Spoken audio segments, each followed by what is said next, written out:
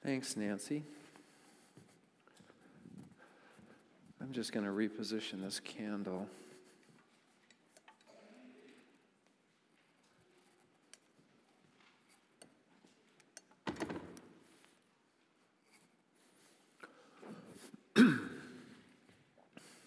Not that you weren't listening, but let's just recap that story a bit.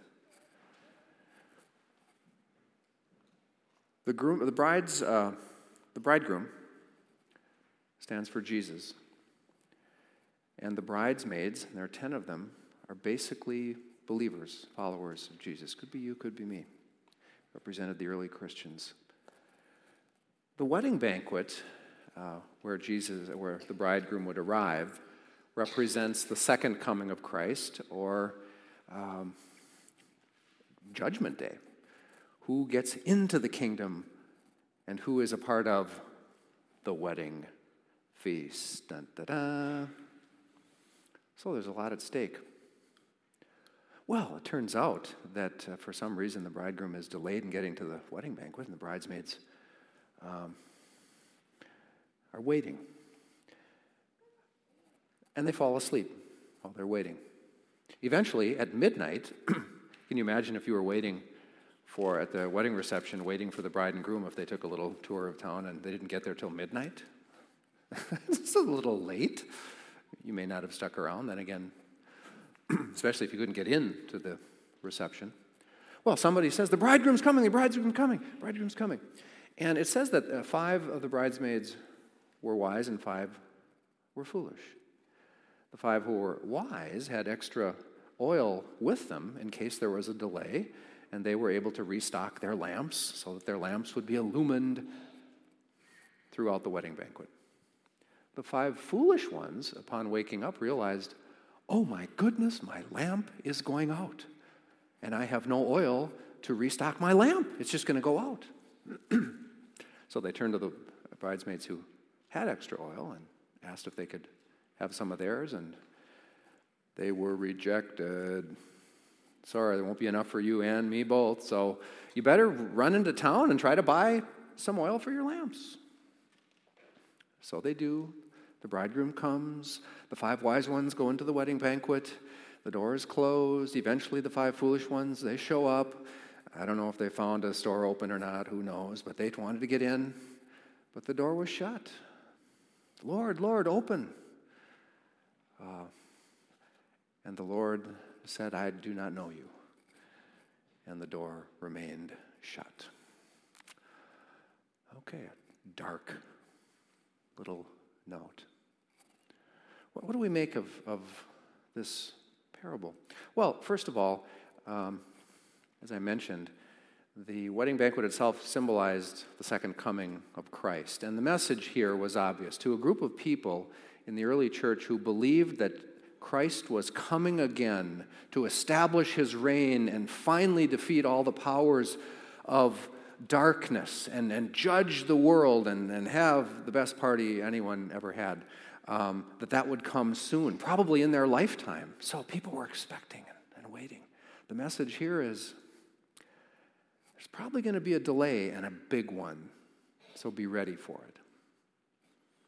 Now, chances are, for most of us today, we don't try to calculate too much or wonder when Christ is coming for the second coming.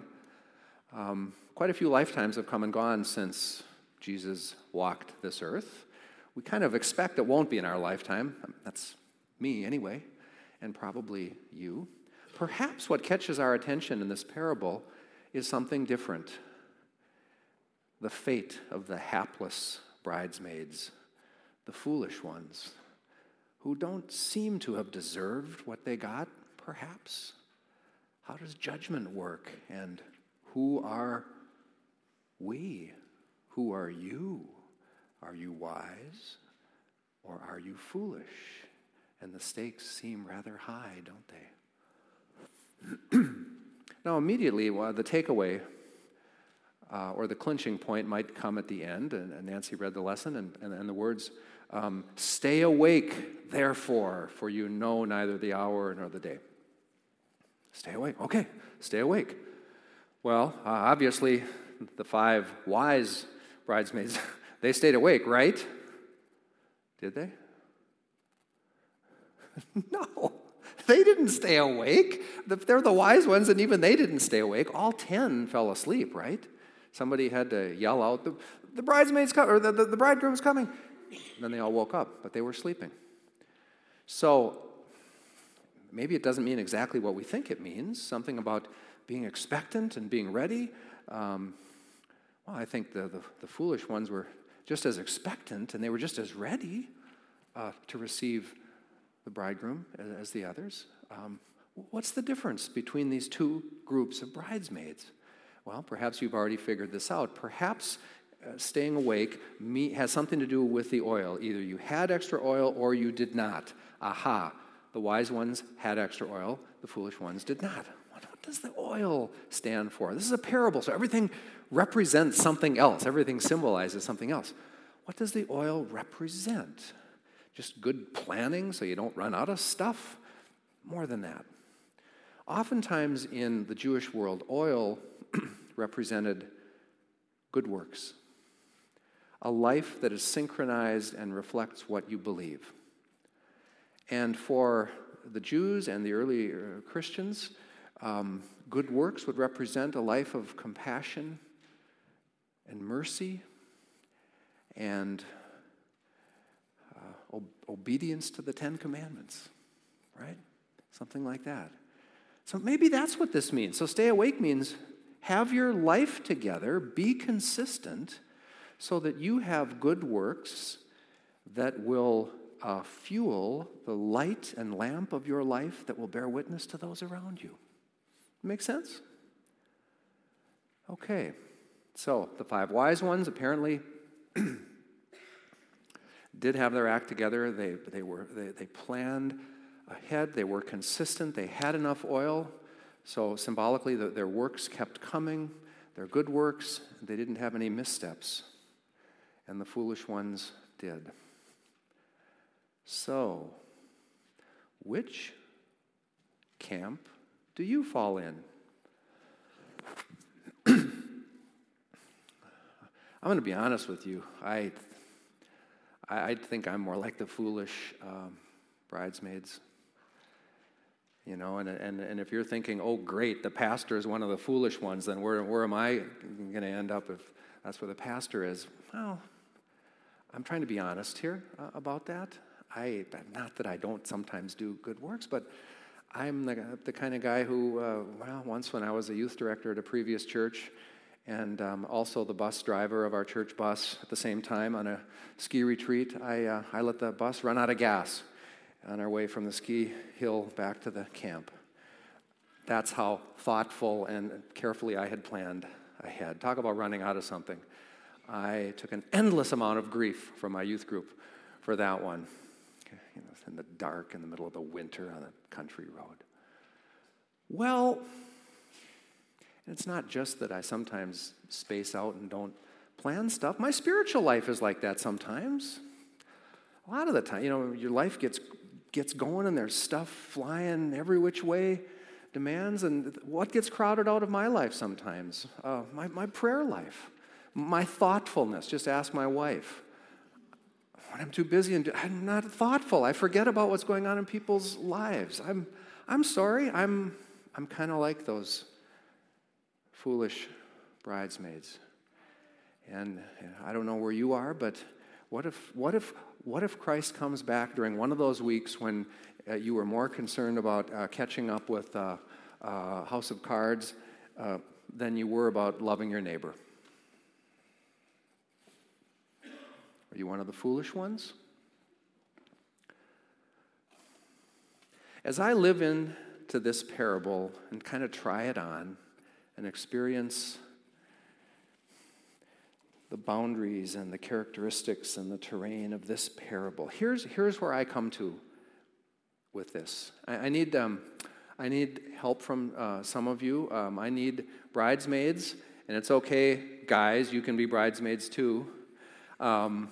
It doesn't matter that there's 10. Will you be a bridesmaid?